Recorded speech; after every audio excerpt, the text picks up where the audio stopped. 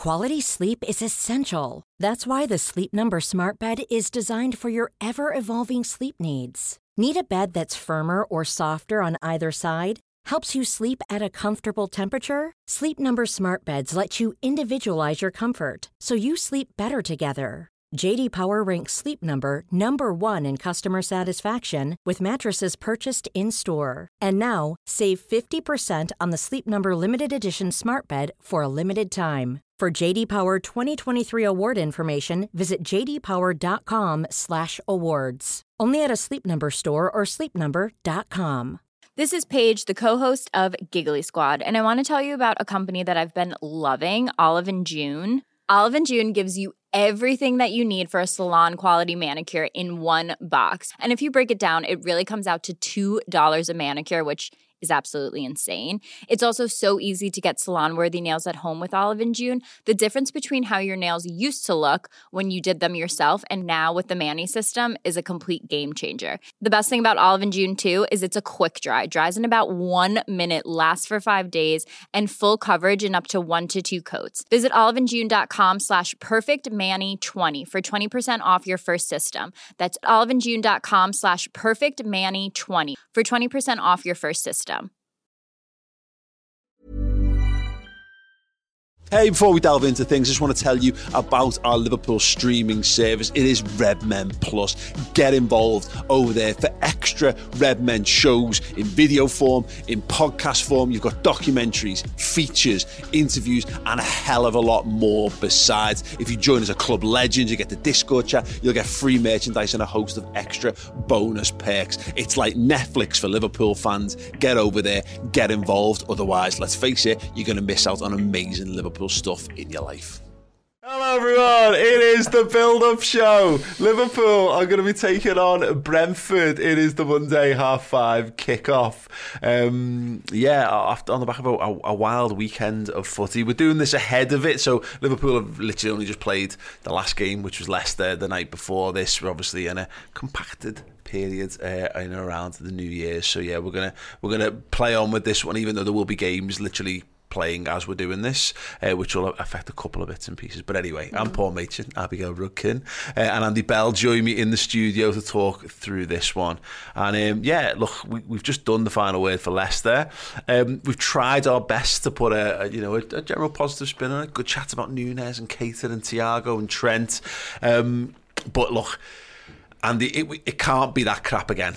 And not that it can't, of course it can. Liverpool could literally be that crap again. I mean, like, we could really, really do with it not being that crap again, because there needs to be a bit of a reaction. I'm all for us having weird wins and winning games where you don't necessarily totally deserve it and all that kind of stuff, but it then needs to be backed up with wins where you do, because if you have too many of them, it's just luck, and luck runs out. Yeah, there's many reasons why we can't be as bad again, not least Brentford are a better team than Leicester this year. They were obviously if I'm not mistaken, they're the original sort of Moneyball big analytics team in England, and you see that when you watch their games. Every set piece is pre-planned, they get spaces, and they're a big sort of physical team. And it's a tough place to go. We dropped points there last season. And yeah, we're going to have to absolutely not throw in another stinker like we have in the last couple of games. So we talked in the final word show. You're not going to be 10 out of 10 in every single game. You need to sort of pick and choose your moments and your points at games where you sort of take half an hour off. And we've got away with one last night. We will not get away with one against these. They're flying high. They're ninth in the table. They're doing really well. They're picking points up against our rivals, and we're going to have to be on it.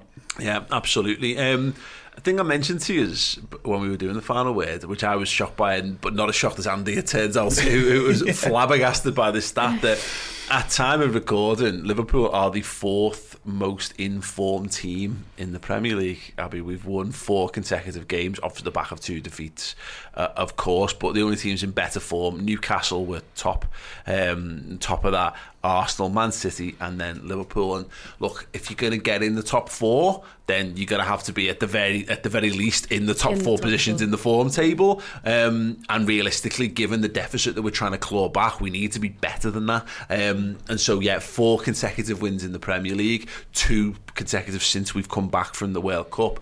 That's what's at stake now, is that no more kind of messing around. Our margin for error has evaporated because of how crap we were. We'll just need to get into the business of winning football matches. I'll take that as it stands, being in the top four for like the most on form. The way we were at the start of the season, the first half of the season, sort of the divide of the World Cup keeps messing with me head of what actual point that we're at. But I mean, I'd take that now. I think we will get top four. I'm keeping the faith on that myself personally.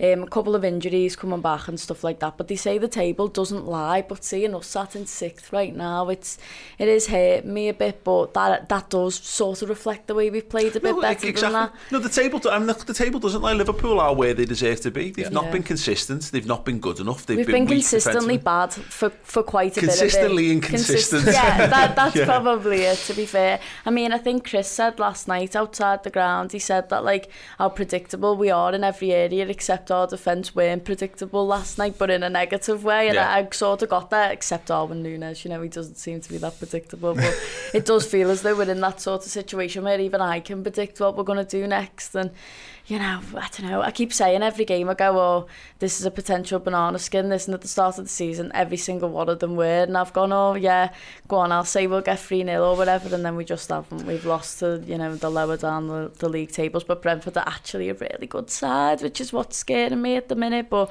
you know, the likes of Tony going off injured on a stretcher last night, probably, I mean, I hope he gets better and all that, but it's probably a positive thing for us because he is absolutely on fire for them right now. 12 goals for him already this season in the league. He would be a huge miss for them. But yeah, and look, Trent talked in his post-match interview, Andy, we did more on this in depth, obviously, about his performance on the final word, but it was interesting when he talked about, you know, we're 15 points behind the league leaders. It's, you know, which is, look, it's effectively that's any talk of titles is just foolish at this point. But I like the notion, and I think it's right, and it's the right attitude to have, certainly for the players, of we've just got to go and win loads of games of football. We've got to put a winning run together, and then look, if people have a collapse, then you've got to be right there to capitalise on it. But even that right now it's nice that they feel that way, but from our perspective as sort of fans, I just need to see us do.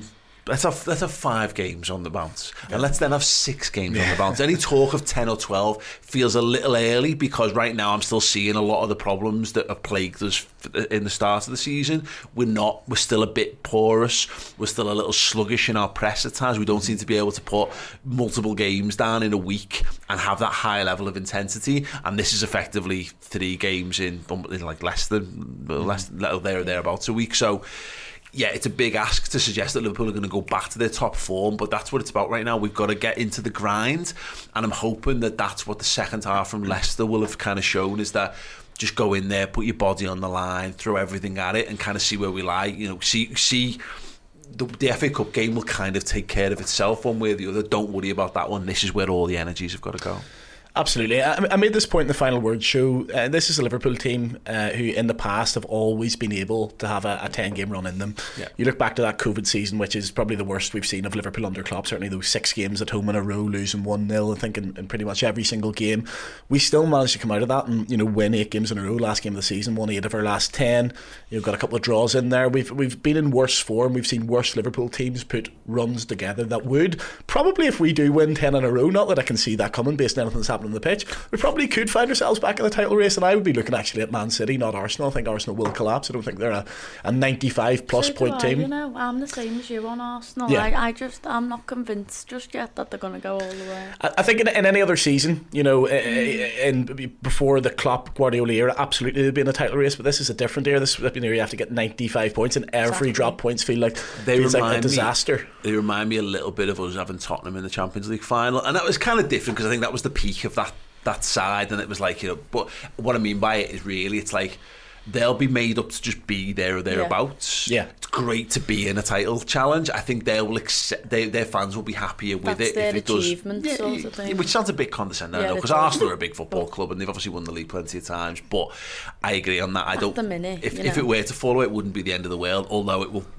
Everyone on social media and the media will make Arsenal feel like it's the end of the world. Their fans should be excited about this. You know, if I was in Arsenal's position, I'd be thinking we can win the league. You know, I'm analysing it from an outside coming in, but if you hate this whole thing that you should be realistic realistic as a football fan. Listen, we all like put in the graph Monday to Friday. You know, you go to the football, you want to get excited, you want to dream, and you want to be a little bit naive. And you know, if I'm still, you know, every time I'm still looking at Man City thinking, well, you know, if they drop points here and here and here, and they play Chelsea soon, you never know. But I think the thing that people forget, and I think we forget it as fans of Liverpool who have been, as I say, in this Klopp Guardiola era where every drop point's an absolute disaster. You need 95 plus points to have any chance of winning the league. If we're in a top four battle, that doesn't happen. The reason teams are fighting for top four is because they're actually a bit crap compared to what we're used to. And they drop points all the time, not least because they're always playing each other. Teams are always playing each other and taking points off each other. You know, both teams can't get the 3 points. So I think that, you know, in the COVID season, we went for top four. Everyone wrote us off from that because they were thinking the likes of Chelsea and Leicester will win their last 6 games. So these, you know, teams that are going for top four generally don't put 6 and 7 game wins run together. And I think that's what we have ahead of our rivals, but we just need to show it. I think this game, and obviously January's going to be kind of telling for this, I think, because I think we need to get back up and running and get into some run of form. But you're right, look, there's a reason why, and I just double checked it, like last season 71 points get you fourth, 2021 67 points get you fourth, and when you consider those titles were won on 90 plus, and I think 86 it was won by Man City, it's a huge gulf between top and fourth. But how you go about therefore achieving those points is different. You're right, you don't win 10 games on the bounce when you're a team that finishes fourth, and that's the difference we're going to see in the next 2 or 3 weeks. We're going to find out whether Liverpool are a team that's still at that 90 point odd level, but one that's had a really bad run of form that's kind of undercut that, or are we genuinely back in the pack of third to sixth, where you're going to win 2 or 3 games and then you're going to draw one and maybe you'll lose one and then you'll win a couple. I mean, to the point, beating Villa, that was the first time we've won 3 games back to back in the league all season. You know, that's what's really interesting about the Brentford game, is that this is a great test, a great challenge. If we can go 5 wins back to back in the league, that will give me certainly the encouragement that we are a team that's capable of then doing another 5 or another 5 on top of that. Not that much has changed in terms of the squad and stuff. I mean, I know Mane's gone. But people will argue isn't that the problem? Yeah, well, that's it. I'm sick of the word like in transition, and like I'm sick of the idea of that we're in transition, because you can be stuck there, like the likes of Man United and, you know, Chelsea and teams like that, and Tottenham, like they're constantly saying they're in transition periods, and I'd hate for us to end up back in that pack where it's constantly, when is that moment going to be where we're out of the top four and we're going for titles again. But I've got full faith in Klopp and this team that we're going to be able, this time next year we'll be up there. I just don't think this season, like some people are like living a dream if they think, if City drop a few there and stuff like that. Like, I'm rooting for City against Everton later. Like, I've sort of give up on the idea of us going above City. That, like, I just want to see like Everton cry, basically. They're just going to be evil. Well, and that's kind of where it is. And that's, again, it's like those expectations of stuff. Is also to remember that if we're in a title challenge, then you've got to win every game of football now between now and the end of the season, which again I think is just a bit mad. If we're in a top 4 race, you actually don't. And this is where, like, obviously the FA Cup becomes a conversation, and the return in Champions League in February will become a conversation, because, you know, we can't afford to, we need to be good in at least one competition this season. Liverpool still need to have the ambition of lifting silverware, but if you want to finish in the top 4, you don't have to be perfect every week, and maybe we need to look at that and embrace that a little bit. I'm not prepared to do that just yet, because I'd rather us do kind of what we did in the COVID season, that final 10 game run where we got back to kind of where we were at, and it meant we finished third in the league or whatever, but it meant nothing in the grand scheme of things. But it was a nice indicator that we're not fucked and we're not shit, and we're not in, you know, we're not a team that's garbage. But we're gonna have it's gonna be very different to have a Premier League season perhaps where there's no need for us to go flat out week in, week out. Where you're not like feeling as though the only other games you have to watch is City and feel that anxiety. But you could look at it another way and say, like, now we're all sitting there on the edge of our seats watching Newcastle games, United games, Chelsea games. And that, you're right. You know, and then I just end up feeling sick. So I'm trying to look at it in like a positive. But there's more wins that way, because all of those teams, like if the top 4 or the traditional big 4 or big 5 or big 6 or whatever you want to call it, all won every every week, everyone would win massively at the bookies every week because you just do an acca on it. I don't think anyone won last night. I don't think anyone put those 2 own goals on a bet. No, exactly. But that's what I mean. It doesn't happen. The big teams, one always drops points or draws or loses almost every week. Obviously, it didn't happen. Everyone kind of kept ticking over in the first game week back, but you're right, it inevitably happened. There's something to that. I kind of like the idea of I can watch not watch because I won't really watch them, but like keep an eye on Manchester United and keep an eye on Chelsea and keep an eye on Leicester. Christ, how are Leicester there? Oh no, sorry, I was looking at 2021. I was like, Leicester at 5th. I was going back from being finished 4th. What result that was last night? Yeah, that's insane.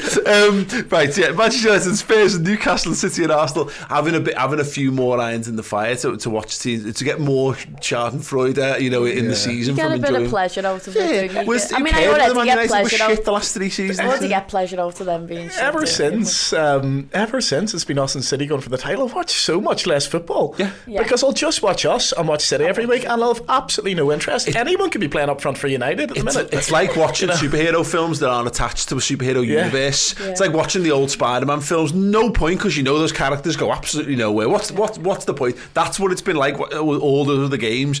Oh, there's a big race for top 4 in these last few seasons. It gives a shit. No, exactly. Gives a shit. No interest to me whatsoever. So you're right. At least there's more vested interest in the general goings on. Yeah. For now, certainly. Brentford, as mentioned, they're 9th in the Premier League at the moment, 23 points. They've played 17, so they've played the full quota of matches compared to everyone else. So that is a little bit of a false league position for them.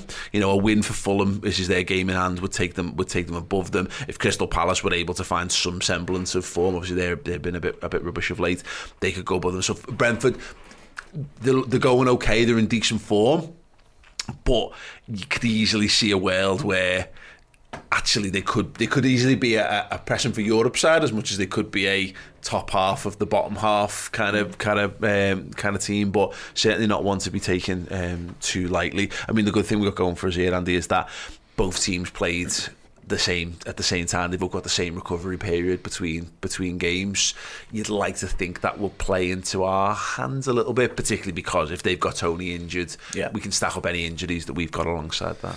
And the only thing is, by all accounts, they seem to be a lot more convincing in their victory than what we were. I mean, you couldn't really get any less convincing than what we were. But West Ham are in trouble at the minute, and I know that they were booing the team off last night, and they're not very good this season. But it's still a tough place to go, and to win 2-0 there as a team like Brentford is impressive. And I saw their goals on when I came in and watched Sky Sports last night.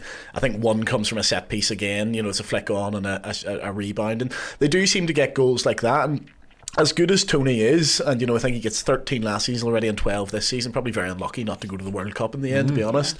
As good as he is, when you actually look down the list of scorers for them, there's a good few players on 3, 4s and 5s, and I've got this thing with Brentford. I swear they've got like 4 Danish midfielders who are just like the same person. There's no way that Janelt, Norgard, Jensen are different people. Like, they're all the same person, and they all chip in with the odd goal, and because of the way they are and they're very analytics focused, they all seem to be able to chip in all the time. That's what worries me slightly. That's why I think they're slightly better than, say, I don't know what the equivalent would be, say, where if Tony was just scoring 20 a season, and he was all they had, whereas those players do chip in. Their overall style should survive not having him if it's in the short term. And what they are is they're the definition of a team who are stronger than the sum of its parts, because he's got them playing in that way. So I think they're a very good team. I think we need to have a look at getting some physicality into that team compared to what we had. I think you probably bring Ibu back in at this point just because he's more of that physical defender, whereas Matip's a little bit better at sort of interceptions, etc. I'd be cautious before I played Harvey Elliott again. I think if we can get Henderson, Thiago Fabinho in the midfield, I would do it. And it's almost at the point where we've got, albeit he's only been, as we speak, he's not even signed for the club. He'll have maximum 1 training session, but he's never going to do it. But I'd almost be tempted to lash Gakpo in for 16 minutes purely because he's 6'4", and we're struggling so much in that left-hand side of attack position. But I'm sure we'll come on to talk about that. But we absolutely will come on to talk about that in part 2. Before we head to the break, I just want to update people on the BetMate from last week's game, from yesterday's game, I should say, really, against Leicester. Leicester. We can get the table up, and it is a big win for Claire. Not that table. Come on, Joe. Not that one. On the iPad, mate. Fucking hell. You got it? Hey, there we go. A big win for Claire R, who took home £250 on 43 points. She captained Trent, vice captain Thiago, which did the business in that one. And in fact, I'm just going to lead over. We can just scroll down for us, Abby. You can see Steve. Oh, not that far. Jesus Christ. Sorry. See Steve is in there somewhere. Steve there. There he is. Redmen Steve. £8.50 for Steve. Finally starting to turn his betmate season around. We do have the overall table for how we're performing. There it is. Still top of the pile is me. 613 points. 111 total won. Payjack is in second.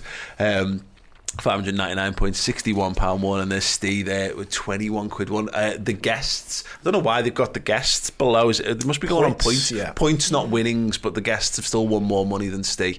£28.08. So it's the real league table. Yeah, there's the money table is the real table. Right, where the guys are going to be picking their team in part two. We're going to have a very, very short break. Obviously, Cody Gakpo has joined the Reds. We've done some amazing coverage of that over on Redmen Plus. We've got 3 expert insight shows, but the most recent one is with Bolo Zenden. Of course, long-time Liverpool fans will recognise him from playing for the Reds, but he has been a coach at PSV and has coached Cody Gakpo over the last 7 years, so some great insight from him. We're going to give you a clip from that. But yeah, we've got a trivia question, and I really scraped the barrel with this one, I'll be honest.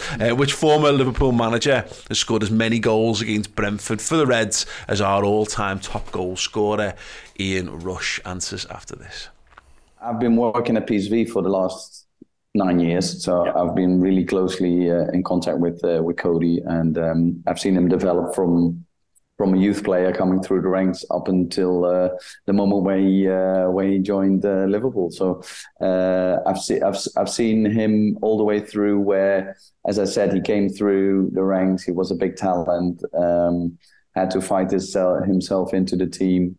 The usual struggles. What you get is that when you come on, then as a sub, you can make it work, and then all of a sudden you want more. You become a starter, and then as a starter, it doesn't really work out. You can then all of a sudden you play well for an hour, then you play well for 90 minutes, and all of a sudden you get into a momentum where you play every single game. You get called up for the national team, and he even was a captain of PSV this season. So he's really come, through every stage of development, and this is the next step. Small details are big surfaces. Tight corners are odd shapes. Flat, rounded, textured, or tall. Whatever your next project, there's a spray paint pattern that's just right. Because Rust-Oleum's new Custom Spray 5-in-1 gives you control with 5 different spray patterns. So you can tackle nooks, crannies, edges, and curves without worrying about drips, runs, uneven coverage, or anything else. Custom Spray 5-in-1. Only from Rust-Oleum.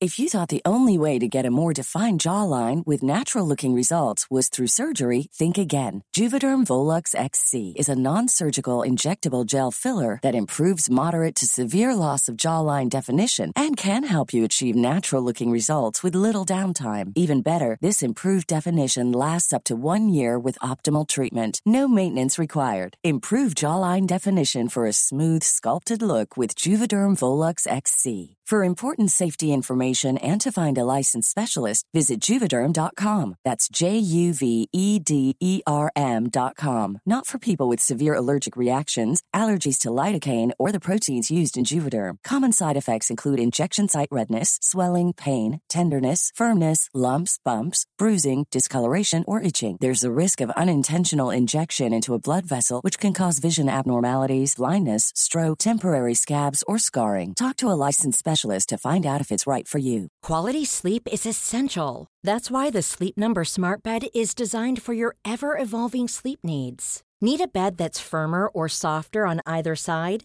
Helps you sleep at a comfortable temperature? Sleep Number Smart Beds let you individualize your comfort so you sleep better together. JD Power ranks Sleep Number number 1 in customer satisfaction with mattresses purchased in-store. And now, save 50% on the Sleep Number Limited Edition Smart Bed for a limited time. For JD Power 2023 award information, visit jdpower.com/awards. Only at a Sleep Number store or sleepnumber.com.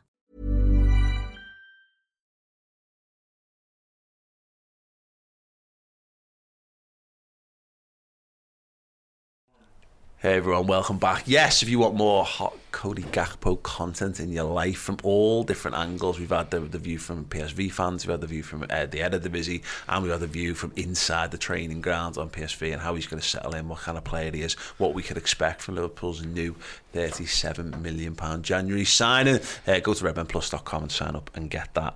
Dan Club, by the way, has been absolutely sensational. We are very much in low power mode out the festive period, and Dan has just like heroically stepped to the foot. He's like, I've got Bolo Zender. We're like, right, quick, get it all sorted. So yeah, really, really good stuff indeed. Yeah, in video and in podcast form. So if you want to listen to them on your commute, then you can do that as well as watch them. Right. I asked before the break which former Liverpool manager scored as many goals against Brentford for the Reds as our all-time top goal scorer, Ian Rush. Before I get your answers, do you know how many goals Ian Rush has scored against Brentford? Is it none? It's not none. I was going to say it's the answer. He's not our top goal scorer against them. Our top goal scorer against Brentford is Jack Balmer, who scored 3 goals that joint with Alf Hansen. And I realised that, like, even I vaguely recognise the name Jack Balmer, but it might be because I'm getting it confused with Jack Bauer from 24. Who scored 3 goals in 7 appearances, 3 and 5 for Alf Hansen. There's 3 players in the top 5 who've all scored 2 goals against Brentford. Ian Rush is of course Liverpool's all-time scored 2 goals in 1 appearance. Michael Robinson scored 2, but the former Liverpool manager,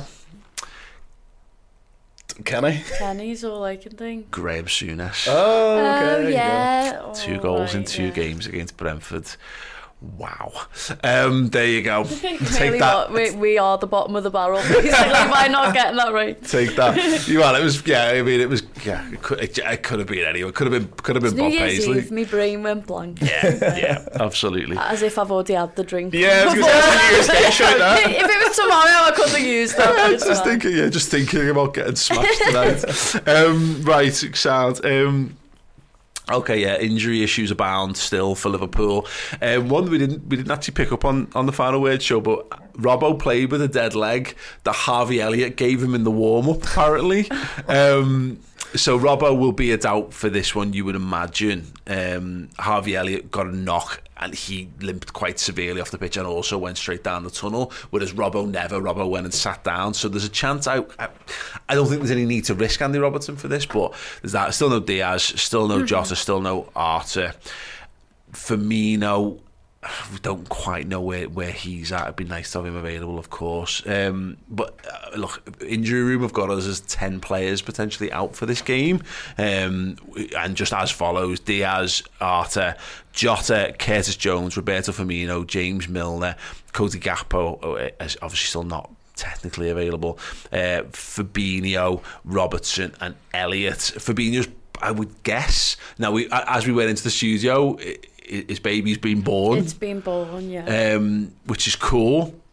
I don't think that means he'll be back though. It feels like Klopp's nice enough to maybe give him a couple of days, but maybe. But I wonder whether there's a question to be asked, and I know we joked about this, about how you know Klopp is happy to let his players be human beings. Yeah. He'll let them go off for these kind of things in life, which I think is sound. But was it born here or in Brazil? Sorry, do we know? I honestly don't. It's mad that we're analysing this. No. Can we get the chalkboards out there, Abby? Come on. It's like an Andrew Tate thing about the pizza boxes. Yeah. Has anyone seen the announcement? And like, if you zoom in, that's defo the women's. That's definitely Portuguese. Yeah. Absolutely. She geotagged the photos of the baby. Like, yeah. That looks like Arrow Park. That's Birkenhead. Definitely. Yeah, definitely. I mean, that's going to be a big. a big thing on this, and whether there's a conversation to be had with Fabinho of, I mean, like, if he's back in Brazil, that's a huge conversation to have, and I think that would probably rule him out. But if they are on Merseyside, and given, you know, if Harvey Elliott's out injured in particular, I mean, you looked at the bench that we lined up there, and Bobby Clark's on there and Bajcetic on there, and I'm happy for Bajcetic to be involved, but you're starting to get to a position where you're running out of footballers there, Abby, and Jordan Henderson did have a really tough game against Leicester. I think asking him to go again, I don't see how you're going to get a more energetic Jordan Henderson performance. I wonder whether this is an example where you maybe just drop him a little WhatsApp and say, Fab, I think he'll be. I think he'll play. I do. Thinking about it, I think he's going to play. To be honest, like he's at. That sounded horrible. I was going to say he's had his day, but like that sounded horrible. Yeah. No, but you know what I'm saying. I feel like we really need him, and I'm sure Fab and his wife loves the footy as well. I'm sure she like wants us to try and get top 4. Yeah. So you know. You sat around. Do a celebration for your kids. Yeah. You know where they always do that. Yeah. Stick a the ball into your belly. Can a 36-hour-old do Brentford away? Look, he just sat around in a basic fugue state anyway. Having something to watch on the telly is going to be a good thing. You know, so watching Fab run around the pitch would be something. I mean, look, it's easy. The first couple of days are easy peasy. He just sleep all the time. Like, you mean, he can just get in training for a few hours, get himself ready, go and play a game, come home in time for the night feed. Depends whether the baby's on bottles or not, like, you know what I mean, because if not, then it's less for him to do. You know, he's just got to. The rich, they can have people around to support. I don't know. We're just being selfish here. We're like, 100%. Like, talking around. Come on, Fabby. We need them. We do need them. Fly all your family over for the support network if needs be. You can have my seat in the upper main if they want to. Bring the baby. All joking aside, I really think we could do with Fabinho for this one, but obviously, you know, the team unity and stuff. There's also a little point where it might be you ask the squad almost like, are you all right with us? Do you want us to get Fabinho back in, or do you want him to have his paternity leave? And if you allow us to have his paternity leave, you're all going to have to work loads harder. You're all happy with that. They'd probably all say yes, even though that might not be the right thing. I think Keita is the one for me, and I think he's got to come in for this game. In another world, if Fabinho was absolutely ready and in training, and maybe if we still had Elliott as an option, I would probably be bringing him in for Thiago, just to give Thiago, maybe do 60-30 flip. So Keita does 60, Thiago does 30, but there's just given what we've got at the moment, if you're not playing, if you've got no Fabinho and you've got no Elliott and you've got no Milner and you've got no Jones, we've kind of not. It's Bajcetic or Keita really coming in. I think in that scenario it would be Keita. I actually think what he'll do is ask them to go one last time before the FA Cup, because we've got just under 2 weeks from that until Chelsea at home at the 12:30 on the Saturday. After the FA Cup, we've got a game before that. It's Brighton on the Sunday, isn't it? So we've pretty much got 2 weeks after this. So I think he might actually ask him to go again. I think he might ask Henderson to go again here. I think he's going to play Fabinho. Obviously, you can hardly speculate in these things. You know, it's entirely sort of out of football. So I think he might, if he can, go for Fabinho, Henderson, and Elliott. Now, as I said in the final word show, I've been massively impressed with Keita off the bench, and I would have absolutely no qualms with him starting this game if it came to it. I just think are probably our most physical midfield, and this is a very physical Brentford team. You know, it's not the sort of nicest football. It's not sort of tiki-taka all the way through. And when they need to just sort of kick it up the pitch 40 yards and get the ball in a better position, they'll do it, sort of route one. And I think you want sort of your most physical midfielders in there. That's why I'd be a little bit worried about Elliott or a Carvalho coming in, and obviously Naby Keita, you know, he can handle himself, but it wouldn't be in your sort of most physical midfield for that game. So I don't think he's going to start. If he does, I've no issue with it, because as I say, I think he's been really, really intelligent when he's come on, and he's actually been a massive part of the last 2 wins that we've had. His role at the back end of last season was integral to Liverpool putting that run in together in all the competitions, and it wasn't necessarily him starting and playing 90 minutes, but it was him and Thiago, or in that rotational midfield where you're not asking him to run himself into the ground because he can't, but he is quality, and he has got quality to add. And as much as I really like the look look of Stefan Bajcetic, and I wouldn't be against him playing. I wouldn't want to see him anchor in the midfield again against Brentford, Abby, but I wouldn't be against him if he starts in midfield, you know, or maybe on the right of the midfield or something. Yeah. I don't know. I think that's a big ask of a young lad to come into this one. If Kate is fit, that's what he's there for. He's a senior football for us. Yeah, I mean, the amount of money we paid for Keita, he should be able to play in that game. But if we had an update on Harvey, is he not injured? Is he all right? Because when I'm thinking about who I'd start, I don't know. There's not been a clear update on Elliott at this point. Klopp not saying anything in his press conference. But given how he limped off, yeah, I don't think you'd run the risk of damage unless it's a bad bruise and he's just fine. Yeah. As I say, look, Robertson had a dead leg, played with it, and to the point where he couldn't, and he goes and sits down on the bench. Harvey goes straight down the tunnel, and he looked quite upset when he was going off. But again, we're reading into body language because this is where we're at. Trent and Salah were kind of round him, but there was no great concern for him. They were not like against Leeds when he was obviously really, really badly hurt. So we might touch lucky, but again, I don't. It's who you're gambling on. Yeah. And again, come back to if Kate is fit. Do you you should be able to just come in and play? We shouldn't really be having this conversation. It should be a no-brainer. There shouldn't be a debate around Keita. Like, we all know his quality and like the money that we spent on him and that. I mean, it's injuries that have stopped him really, and he has had a couple of stinkers. But you know, based on last night, I'd say we've got to really, considering all the injuries and that. I mean, you could we haven't even got the fitness to drop Ox maybe back, but well, this is the thing. It's how else do you freshen it? Because Oxlade-Chamberlain is another one who I thought he wasn't really do anything. He did nothing against Leicester, but he was fine against Villa. Yeah. And he was fine coming off the bench against City as well, Andy. But you're then in the world where Carvalho back in maybe. There's no one who's truly convincing, I think, in our backup options at the moment. That's the only position I'm a little bit concerned about going to this game. Obviously, you know, we're asking the midfield to go again, but you know, we can easily play. Even with Robertson out, Tsimikas comes in. I think he can do a similar level job. I think you know, you absolutely trust Tsimikas in that position. Even if we have to bring a Harvey Elliott in, as I say, and it sounds like a broken record, but concerns with the physicality, it's still Harvey Elliott in Liverpool midfield. You're fine with it. That left hand side at this point is just a bit of a concern for me. I think Chamberlain came in last season, and I think it's got a bit understated when Mane and Salah went to the African Cup of Nations and he played in that right hand side. He wasn't, you know, pulling up trees, but from a tactical point of view, he stretched the pitch. He scored against Brentford. He scored against Palace, didn't he? He did score against Brentford as well, actually. He scored that back post header, but without sort of doing the Salah thing of taking on four men or sliding, you know, getting the goals and assists. He played in the right hand side and he stretched the pitch, and we were able to just like do something a little bit different, and it got us through that. You know, because I don't know if you guys have a vivid memory of that first Arsenal League Cup game, but absolutely stank the place out. They were down to 10 men for the whole game. Minamino misses that horrific chance, and you know, he ends up going Cade Gordon on the right in the return leg, and he very clearly switches it up. I think Chamberlain's problem is he's having to play on the left. I think he was playing on the right, we could very easily get a functional performance out of him. It's whether you refresh it by just shuffling that pack around a bit, you know, maybe move Salah central, move Ox to the right, and put Darwin Núñez on the left. And I that would actually be something I'd strongly consider, but it looks like he wants to keep that Salah Núñez thing, because it looks like it's a good thing at the minute that we've got going there.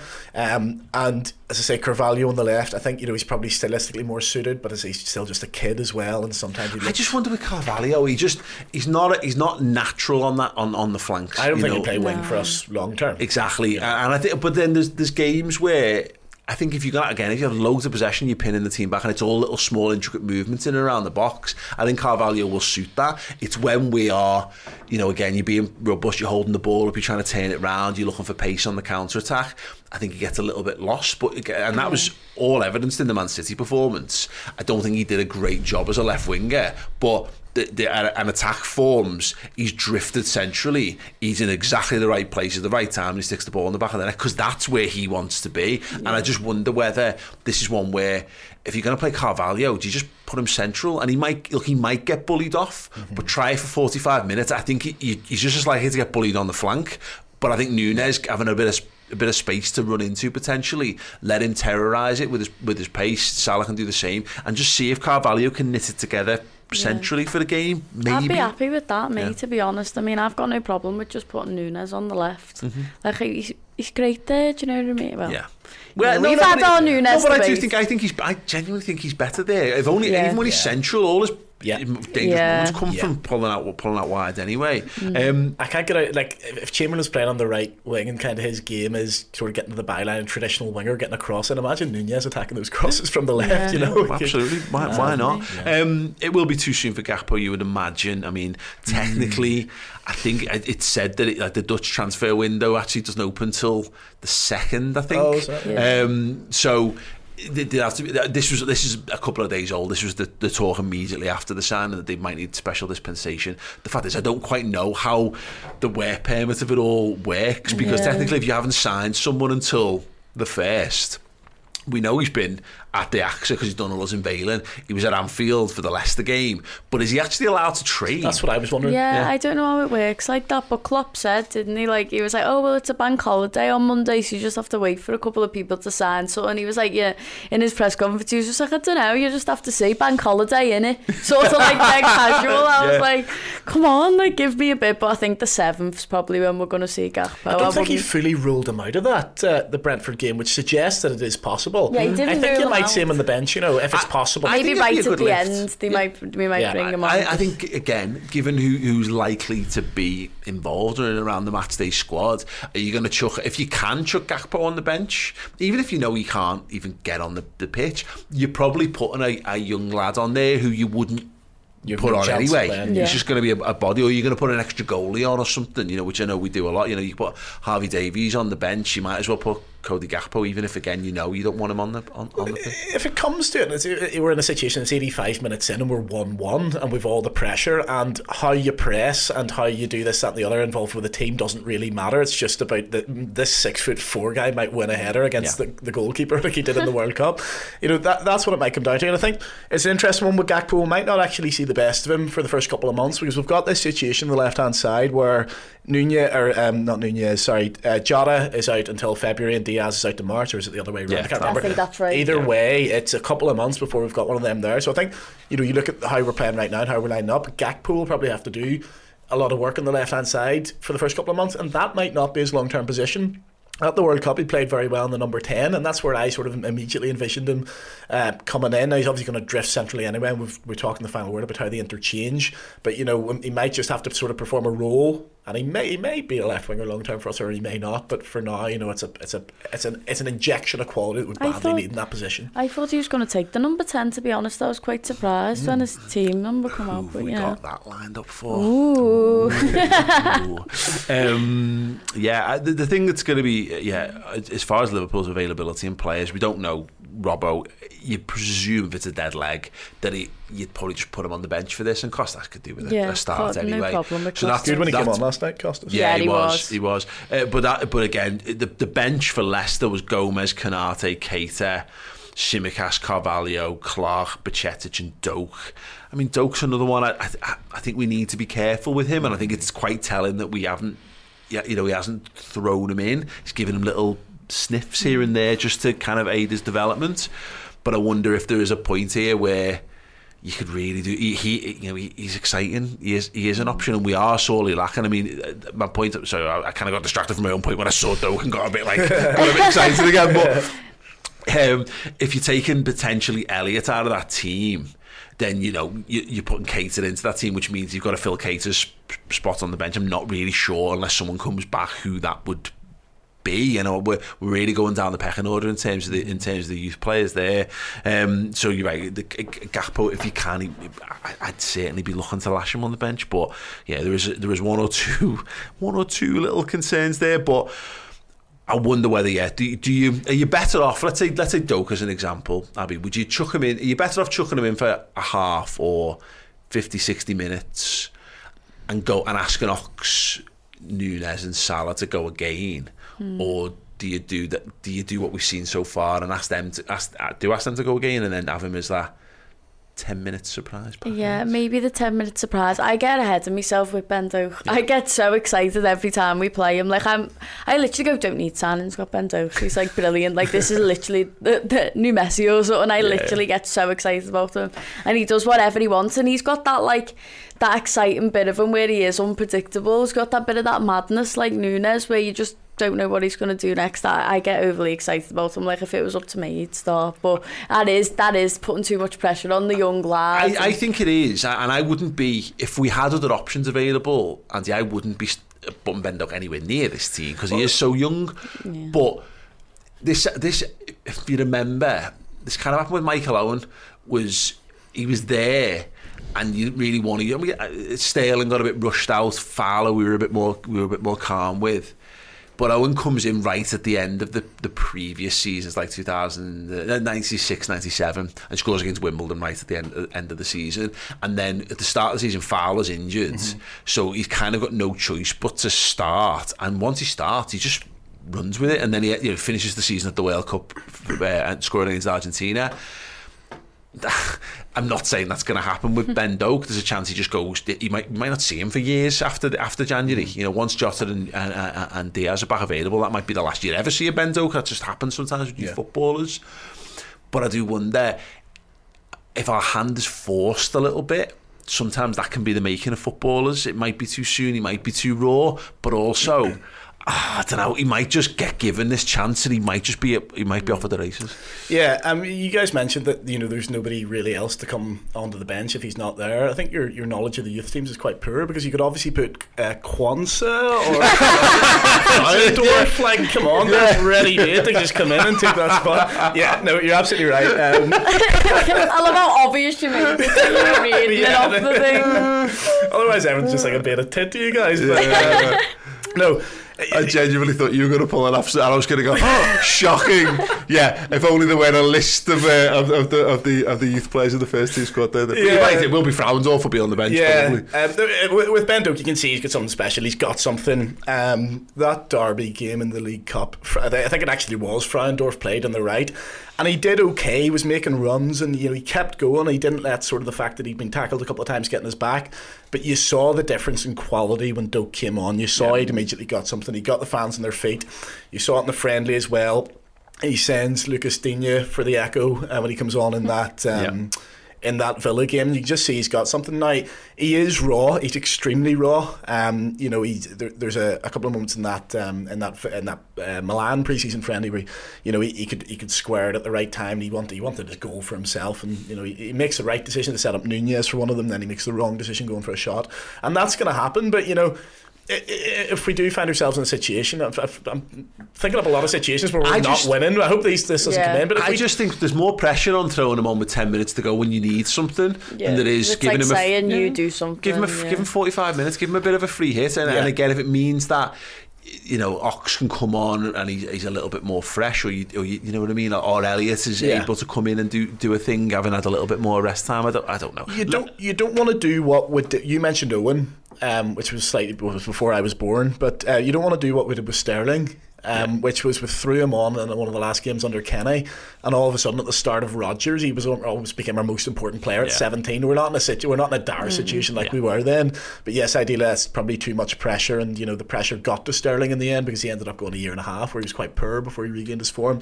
You don't need to do that to Doak, I don't think. So it's all about management. Well, let us know in the comments. If Ben Doak as an example, and look, there's every chance he just is on the bench and doesn't even get on the pitch again, but would you rather see him as like a 10-minute impact sub, or give him a little bit more of a run and then put a more senior player on later on? Let us know on that. We're going to be doing our 11s in a second. We're just going to do our BetMate teams for this week. We can bring up the team that you guys have collectively brought together. Do you want to just Andy, just talk us through what you have gone for? Yeah, I'll move me more. It's all right. Just a quick point. I have a 100% record in this, going back to the summer at Naby as a 0%. So one of those is going to change. Man, it's literally terrible. Like, I'll put a show on the week after I've been on it, and like it'll be you or Chris going, "God, the guest is awful last week," and I'm like, "I know, I'm sorry." So we've gone. The question is, obviously, we're allowed 6 Liverpool players and 5 Brentford, and we were always going to be positive and put the 4 Brentford on the bench, and 1 has to start. So the conversation became what Brentford player do we throw in? If Tony weren't injured, I'd have started. 100%. Put him at the back of my bench just in case. So we've gone Josh De Silva purely because he scored a goal last night. That is that was it. He was the first player who came up because he got 8 points last week. So we've gone Alisson, Trent, and we've gone Van Dijk ahead of Robertson because I think you made the point that actually I was going to put Robertson in, but you said we don't know about his fitness. Thiago, it's a difficult one on Liverpool's midfield because we're not getting loads of goals and assists. So I think Thiago's probably your safest bet in terms of who starts, and then it could only ever be Nunez and Salah up front. I think the way they're playing at the minute. So right, you get to pick your captain and vice captain now. So double points for captain, and then it's 1.5 times points for vice. So who you picking for captain and vice? There's one of Salah or Nunez. I'll let you pick. It's probably safer to captain Salah, but I feel like I need to start having faith in Nunez. Like I keep trying to give him loads of faith, but it doesn't happen. But I'll try. Nunez is the vibes. You could do call, captain, vice captain. Go on then, do it. Do you want to do that? Yeah, come on. Yeah, go on. Nunez captain. Do I press substitute? Yeah, Save. Done. Yeah. And then Salah vice. Excellent. Yeah. Easy peasy. Perfect. There we go. Now scroll like down and save your money. team. Just can't wait till this time next week when you're going. You did terrible last week. What were they thinking? Just quickly, we'll get my team up for this week after we've seen Chris's.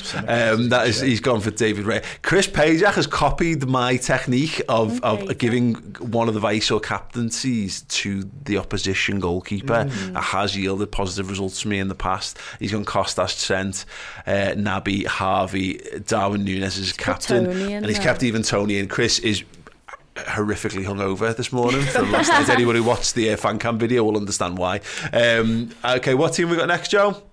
There's mine. Yeah, I give David Raya my advice as well. I've gone Trent, Costas, Thiago, De Silva. Yeah, all right. Is that what I put in? Salah is my captain and Darwin Núñez. And Steve has gone Ali in goal, Trent, Costas, Thiago. He's gone De Silva, Salah and Núñez as well. So not much to pick between those two teams. You can play along as well. Download the BetMate app.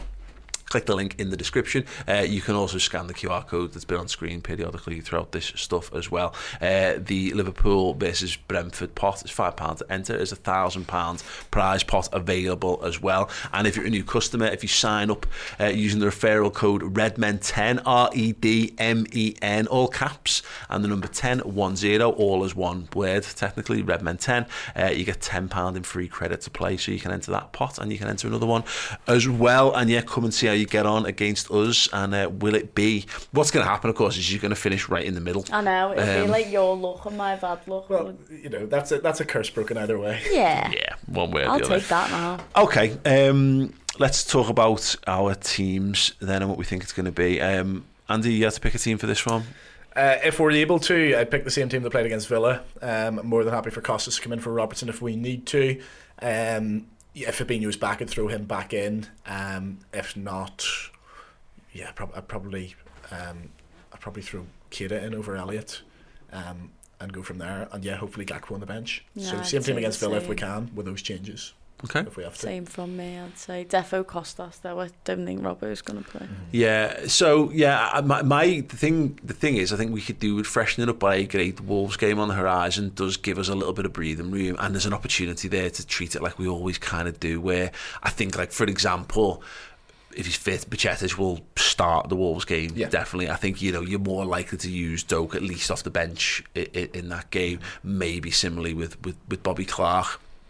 But so you've got a little bit more room to manoeuvre, and obviously Cody Gakpo should be ready for his first start, and that's, so you've got less slots to worry about.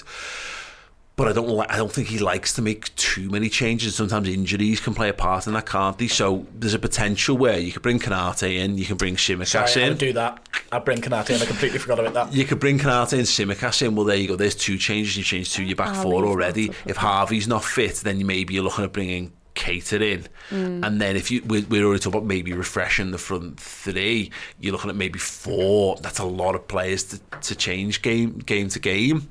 I don't know whether he would do that. So I do think Konate will come in, and I think Tsimikas will come in. And then if Harvey can't play, I think that almost therefore guarantees that it will ask the front three to go again from Leicester, and that'll kind of be that. The fact that there's no real burn and other players, you're like, it's got to be. Like if Ben Doka played a lot we've seen him play off the left, but the fact that we're seeing him off the right, it means you're then moving Salah, which in itself becomes another change to your team. It is an interesting one, a big one for the manager. But I agree on the Canate point. He'll be back now. He'll have trained a few games. I'd keep Matip in. I thought Matip did all right last night. I thought he did really well. I'd keep him in. I mean, it's probably me just being too nice, but I just think after they've played well, it feels slight to just bump them out. I'd have no problem with Joe Matip. I totally agree. I thought he had a really good game against Leicester. I'm pretty comfortable between them two, really. I mean, when Gomez comes in, I'm a bit more like, but no, between Matip and Konate, I'm not too fussed which one either way. Yeah. I mean, it's what we just don't know is that the level of squad management that is required. Yeah. Konate, my feeling is that he's our number 2 defender. I think that's where he is in the pecking order. You do have to be careful with Joel Matip. Yes. So I don't think it's like a slight on Matip to be like, you're not playing, mate. He's just played 2 games back to back. We do need to be careful with him. And Konate just needs to get back in and back up and running again, really, doesn't he? I think the fact that this is even a debate is massive credit to Matip's. His fitness has improved in the last couple of years, because there wasn't long before Klopp was openly saying, binary in press conferences, Joel Matip cannot play 3 games in a week. Yeah. And all of a sudden, that's just gone out the window. So whether it's been some sort of change in his body that they've worked on, or whether he's just achieved a level of fitness. So interestingly enough, I did an interview with Cy Brundish in the summer, and it was a random off-the-cuff thing that he dropped in, that apparently when he had his surgery, when he at the 2021, the COVID season anyway, when he finally was written off, in fixing that, they found the underlying cause of all the problems that he'd been having and fixed it. And then the season that followed, he was available for the entirety of last season. Now, whether that's something else that was the best we were going to get because of his age and all that kind of stuff, and then he's gone back, reverted back to mean this season, we don't quite know just yet. But that was a really fascinating tidbit we got on Expert Insight last season, which I haven't seen mentioned anywhere else. But fingers crossed, because he's caked. And people forget he's slightly younger than everyone thinks as well. He's a little bit younger than Van Dijk. So as much as I have him in my head as being like almost like the older one, because we've had him longer. Had him so long. But he is fractionally young. I think he's like a year younger, isn't he? But the good thing is, what a great conversation to have. We haven't got these conversations anywhere else on the pitch at the moment where we can be saying, 2 top quality centre halves. Not there at the minute. Yeah, just because of the injuries as much as anything else. Any other changes that you make, let us know at home. If you're on YouTube, you can use the comments section. If you want to tweet us at the Redmen TV, you can do that as well. Let's have a little discussion around the other fixtures going on over the weekend, because as I say, it's kind of hard to wrap my head around. We've literally just come out of Leicester. I mean, Man United have kicked off now. We're playing as I can't believe it's Saturday. I know. I cannot believe it's Saturday. It's that period. There's an actual just full day of football, like 12:30 and BT, 5:30 and Sky. It's just a normal day of football. How's that happened? Fascinating I haven't known stuff. What day of the week it's been all week, literally. Yeah, so obviously if you come into this after, what day is it? Saturday today? Saturday. If you come into this on like Sunday, or you come into this on New Year's Day, there we go, rather than New Year's Eve. Obviously some of this will be updated, but New Year's Eve, Wolves were playing, right now currently playing Manchester United. If we've nailed all these predictions, we promise we haven't recorded this at like 8:30 on the Saturday night. City host Everton, Fulham host Southampton, Bournemouth host Palace, Newcastle host Leeds United. That'll be a really interesting one. Brighton, Arsenal's another one as well. Brighton, a bit of an Arsenal bogey team. If Arsenal have come back really well, I'd like to see them just show a little bit of vulnerability. That would be great. Tottenham Villa, again, could be a close one than they think. Forest host Chelsea. I could really do with Nottingham Forest beating someone else that's not us. Make me feel a little bit better. Just to make me feel better about it. Our game against Brentford is the 5:30 Monday, as mentioned, so we're rolling into that. Leicester, Fulham, Arsenal, Newcastle. That is a huge game. I mean, Brighton and Newcastle back-to-back for Arsenal. Talk about testing the title credentials. Arsenal at home with the Newcastle game. Everton, Brighton. Frank Lampard is fucked. United, Bournemouth. Southampton, Forest. Forest, Leeds, West Ham, Villa, Wolves, Palace, Tottenham, and then Chelsea City Thursday, the 5th of January. Wow, big old game of footy that, yeah. Lots to look forward to. Hopefully, again, the beauty of the way the fixtures have kind of fallen is that getting played early doors and getting things out the way is a very, very good thing indeed. Hopefully we can get the win. Hopefully we can just look ahead with enjoyment at all the other teams and hope that people we don't like do things that we do, like I'd fucking lose. That would be absolutely great. All right, I'm going to press you for a score prediction. Brentford, Liverpool, Andy Bell, what do you think it's going to be? 2-1 Liverpool, really bitty late goal. Cody Gakpo. Okay. First touch. Yeah, go ahead. I'll say 2-0. We need a clean sheet. I'll say 2-0. Bendo get the second. Yeah, I do have a strong feeling this is going to be a real grind. Yeah. Like there's going to 1-0 or 2-1 to Liverpool. I think, given the choice, I'd take the 1-0. Just be right for the clean sheet of it all. Right. If we could not concede the first goal, if we can put that to bed as a thing, Liverpool, that would be magic. But yeah, let me know your score predictions in the comments underneath on YouTube. Don't forget to leave us your 11s as well. Guys, thank you so much. An absolute pleasure. If you need more Liverpool content in your lives, do go and check out all the Cody Gakpo content as mentioned on Redmen Plus, streaming right now in video and in podcast form. And we've also got all episodes streaming right now of my Liverpool debut, a brand new documentary series. If you really want to get closer to Liverpool Football Club and some of the players who've pulled on that great red shirt, in their own words, the likes of Phil Thompson, Jamie Carragher, and even some of the less celebrated former Liverpool players, Jim Beglin, Martin Kelly as well, all got to wear the famous red, all got to walk out and make a debut for Liverpool. The cultural stories, the first-hand stories of those in that new documentary series. Highly, highly recommended on redmenplus.com right now. Anyway, guys, thank you so much. Have a wonderful new year. You're already, your head's already in getting bothered, so enjoy that. I'm already there. Yeah. Hope you guys have all had a wonderful time and have a boss new year yourselves. Thank you so much for all your support in 2022. New, more and big, exciting things coming from Redmen in 2023. I can't wait to unveil some of the stuff in the coming weeks. So yeah, hope to see you here on YouTube, on Acast, Spotify, iTunes, and of course on redmenplus.com, where our subscribers make everything happen and a reality for us. Though, guys are amazing, and you can be one of them very simply and be amazing too. Who doesn't want to be amazing? Even though you're all fun. I don't know what I'm talking about here anyway. Maybe I'm half pissed as well. Yeah, it's fine. Right, cool. I can shut up now. That's the last of me. Apart from the starting 11 prediction for 2022, I hope to see it over there. Ta-ra.